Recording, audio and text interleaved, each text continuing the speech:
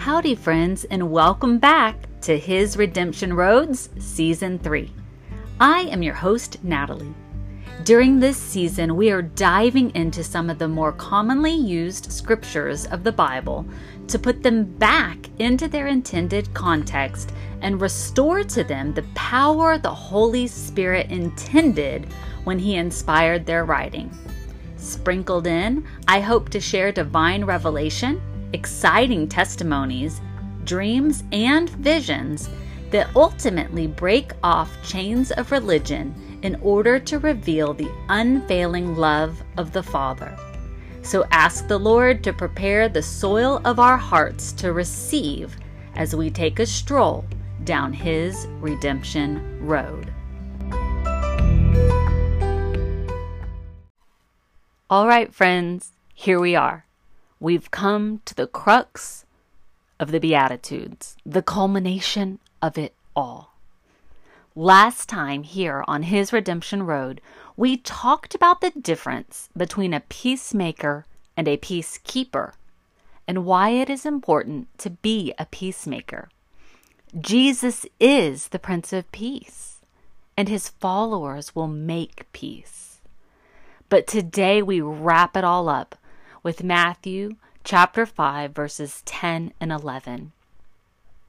This sums up the Beatitudes. Why are we here? And what happens when we do what we're doing? Today our focus is going to be on verse 10, which says, "Blessed are those who are persecuted for righteousness' sake, for theirs is the kingdom of heaven." Well, what is persecution? And what is righteousness? And how is theirs the kingdom of heaven? We're also going to go ahead and read verse 11, and we're going to tie this up in a nice, tidy, neat bow. But it might not be as simple as you think. Let's read the whole thing together. Now that we've come to the end, let's see how far we've come. Think about what you've learned in these last several weeks while we read through the entire passage. Matthew 5, beginning in verse 1 through 11. "And seeing the multitudes, He, Jesus, went up on a mountain. And when He was seated, His disciples came to Him. Then He opened His mouth and taught them, saying," now remember, this is Jesus teaching them, "Blessed are the poor in spirit, for theirs is the kingdom of heaven." Okay, that's the very first beatitude. And what does He say? He says, theirs is the kingdom of heaven. In the very first beatitude. And which beatitude is it? It's those that are poor in spirit. This is key because the beatitude we're doing today, which is the last one, also says, theirs is the kingdom of heaven. So He starts with it being the kingdom of heaven, and He ends with it being the kingdom of heaven. "Blessed are those who mourn, for they shall be comforted. Blessed are the meek, for they shall inherit the earth. Blessed are those who hunger and thirst for righteousness, for they shall be filled. Blessed are the merciful, for they shall obtain mercy. Blessed are the pure in heart, for they shall see God. Blessed are the peacemakers, for they shall be called sons of God. Blessed are those who are persecuted for righteousness' sake, for theirs is the kingdom of heaven. Blessed are you when they revile and persecute you and say all kinds of evil against you falsely for my sake. Rejoice and be exceedingly glad, for great is your reward in heaven. For so they persecuted the prophets who were before you." This particular verse in Matthew 5 verse 10 states, "Blessed are those who are persecuted for righteousness' sake, for theirs is the kingdom of heaven." First, let's define persecution. So here in the Western world, persecution looks very different from the persecution fellow followers of Jesus Christ receive in Asia, Africa, South America, the Middle East, and other parts of the world where following Jesus can be illegal. I received persecution in the Western way growing up. I went to public school when I was in elementary school, and persecution there was like when I would pray, the teachers would tell me I couldn't do that. When I would pray for meals at lunch, the teachers would get on me and tell me I couldn't do that. So, you know what I did was I actually had all my classmates pray for lunch together. That's what I did. When I was given poetry that I was supposed to recite in front of my class and possibly in front of the entire school, I would choose a psalm or a proverb, and I was told I couldn't do that. And they would give me a new book or poem or something to recite. And I remember one instance where they gave me this thing to recite. It was called Me I Am. So here I was choosing something that glorified God. And they turn around and they give me something that glorified self and man and the flesh. And they wanted me to recite that instead. So what I did was I learned it. And I recited it in front of my class. And I prayed. I was so upset. I was so angry that I couldn't do what I had chosen. And I prayed and I said, God, if there's a way for you to use this, that you would do it. And what happened was, because they knew that they'd persecuted me and they'd done wrong, I won. I won with that horrible, self-fleshly poem. But because I won, they wanted me to get in front of the entire school and recite it. Well, that was my opportunity. I got up in front of the entire school. And you know what I recited? I recited the original psalm I had chosen. They couldn't stop me. They couldn't interrupt me because they had just announced me as the person who won the poetry. And they couldn't stop me in the middle of it without looking foolish.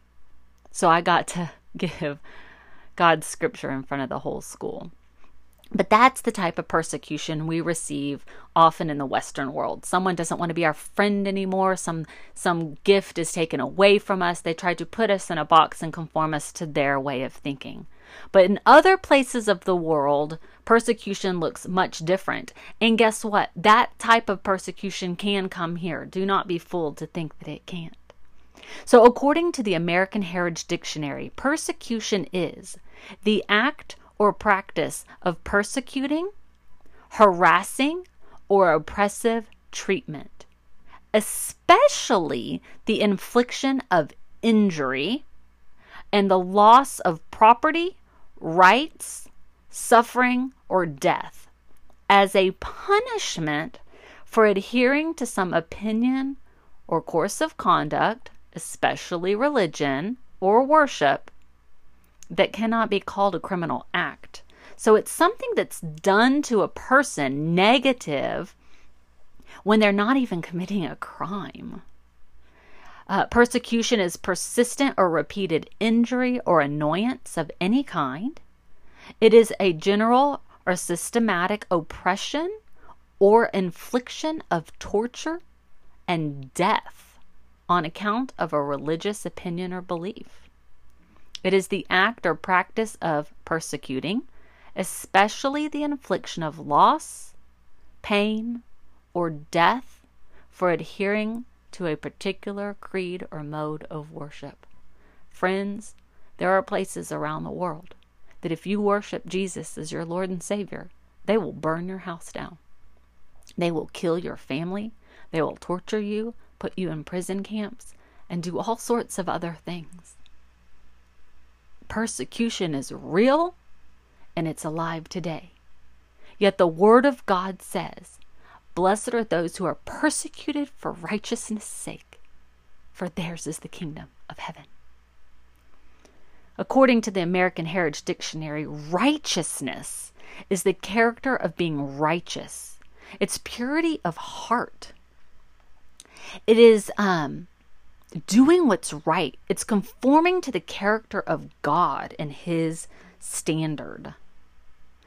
It is rightfulness. It is justice. It is holiness, purity, and uprightness. And when we put these definitions together in the scripture, we could read something like this. Blessed are those who are harassed, injured, punished, oppressed, tortured, or even killed for living with a pure heart and upright conduct, holiness and justice and purity like Jesus, for theirs is the kingdom of heaven. This puts a whole new light on the scripture in Luke 14, verses 28 through 33, where people are urged to count the cost before following Jesus. It says, "For which of you intending to build a tower does not sit down first and count the cost?" Okay, this is someone that's intending to do something. They count the cost. And what they count is, it says, whether he has enough to finish it. Lest after he lay the foundation and is not able to finish, all who see it begin to mock him, saying, "This man began to build and was not able to finish." So here the example is building something and not being able to finish it. We are to count the cost. Can we not simply just lay the foundation in our belief for God? But are we able to finish the work that God has set before us, even in persecution? Luke 14 goes on in verse 31 to say, "Or what king, going to make war against another king, does not sit down first and consider whether he is able with 10,000 to meet him who comes against him with 20,000? Or else, while the other is still a great way off, he sends a delegation and asks conditions of peace." So the king counts the cost of war before going into war. So here we go. Here is the tying it in with Christianity. Verse 33 says, "So likewise, whoever of you does not forsake all that he has cannot be my disciple." That's Jesus speaking. To be Jesus's disciple, we have to be willing to forsake all. That means even our life unto persecution, even unto death. Are we willing to take this walk all the way from the most basic to the most difficult? Are we able to finish to the end? Are we able, if we had to die on our knees, still declaring Jesus Christ is Lord? Why count the cost? Because following Jesus is hard in the flesh. It can only be done in the Spirit with Holy Spirit. We are warned in Scripture that persecution will come. John chapter 15, verse 18 through 20 says, "If the world hates you, you know that it hated me," that's Jesus, "before it hated you. If you were of the world would love its own." So if you did what the world did, they would love you. "Yet because you are not of the world, but I chose you out of the world." Okay, you are now a set apart person. You are now sealed for Jesus. You are now not like the world. You're in it, but you're not of it. Okay? Because of that, the world hates you. Verse 20 says, "Remember the word that I said to you, a servant is not greater than his master. If they persecuted me," Jesus, "they will also persecute you. If they kept my word, they would also keep yours." Jesus was persecuted. And if we follow Jesus and we look like Jesus, we can expect persecution. But there's a reward for that. There's more verses about persecution in the New Testament. 2 Corinthians chapter 12, 1 Thessalonians chapter 3, Matthew chapter 10, and many others. But this is why Philippians 4:13 was written. This is what it means. It says, "I can do all things through Christ who gives me strength." This scripture does not mean I can pass my math test through Christ who gives me strength, or that I can, till my garden through Christ who gives me strength. No, this scripture means I can forgive my enemy through Christ who gives me strength. It means that through Christ who gives me strength, I can turn the other cheek. Through Christ who gives me strength, I can endure persecution. Why? Why can I do those things? Why would I do those things? So that one, even just one more person can see the love of Jesus in my life and through my actions, and that person may come to the saving knowledge of Jesus Christ, so that even one more person can be saved from an eternal death in hell to come to an eternal life with God. Suffering, when a person suffers, it has to have a purpose and a goal for that person to willingly sacrifice themselves to suffering without giving in to the temptation to renounce God and turn away. The goal is cemented when a person falls deeply in love with Jesus, and then they want to turn and share that love with others. And the goal is to bring people into the loving arms of Jesus, to become fellow heirs to the kingdom of heaven, to become brothers and sisters with each other through Christ and the Holy Spirit. So what does "blessed are those who are persecuted for righteousness' sake, for theirs is the kingdom of heaven" say when we read it backwards? It says, "Yours is the kingdom of heaven because you have been persecuted for righteousness." How is the kingdom of heaven yours? Well, we did cover this when we discussed Matthew 5, verse 3, the very first beatitude. "Blessed are the poor in spirit, for theirs is the kingdom of heaven." If you've not listened to that, I do recommend that you go back and listen to it. But here's the thing. If you are poor in spirit, if you're being persecuted, it's because you're poor in spirit. It's because you have submitted your spirit to be under the guidance and the authority of Holy Spirit, and you're doing what He leads you to do. And that looks different than the world. It rubs people's sin and their fleshly desires the wrong way. It inflames their lusts and causes them to act against what is good and right and holy and just and true. When the kingdom of heaven is upon you and you walk into a place that's full of demons, the demons are aggravated. When that happens, some people will see God in you. Some people will be convicted of their sin. And sometimes even the most hardened of hearts will come to the salvation of Jesus Christ through the grace of God and His love for them.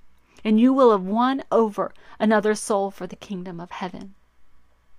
You will have exhibited the qualities of heaven here on earth. And you will see and experience and endure things not humanly possible. And sometimes, some people will die for Christ, but they will end up in the literal kingdom of heaven, which is heaven itself. That scripture does not end here. It goes on to say, "Blessed are those who are persecuted for righteousness' sake, for theirs is the kingdom of heaven."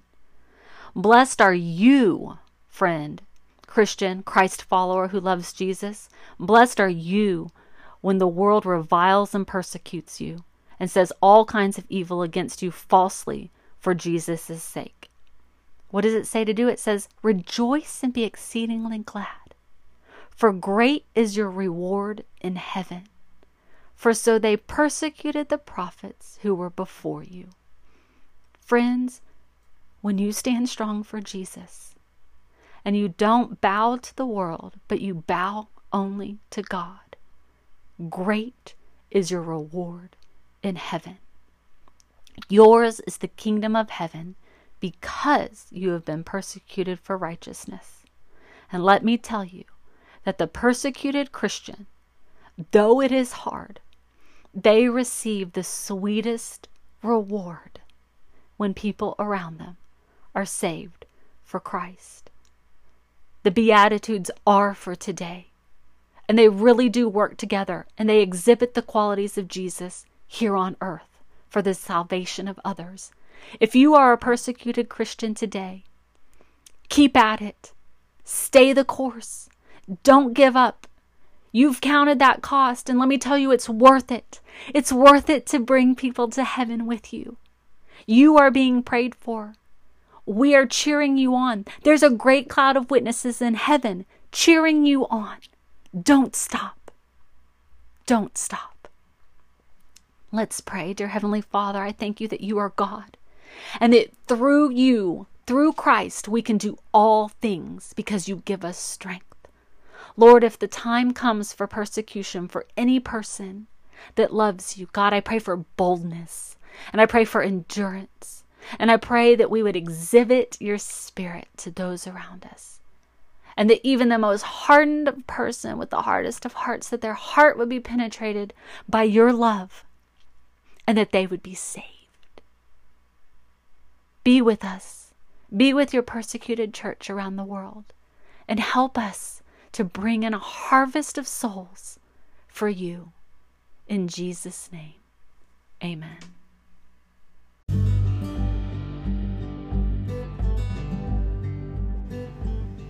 Thank you so much for listening. If you liked what you heard, please leave a review and share this podcast with a friend. Also, if you haven't checked them out, go take a look at my books on Amazon. One is my memoir about being healed from Guillain-Barré syndrome called Healing Wings, and the other is a couple's marriage workbook called The Mission of Marriage. More books will be coming soon. You can stay connected with me on Facebook or Instagram at His Redemption Road. Have an amazing week in the Lord and be blessed everywhere you go.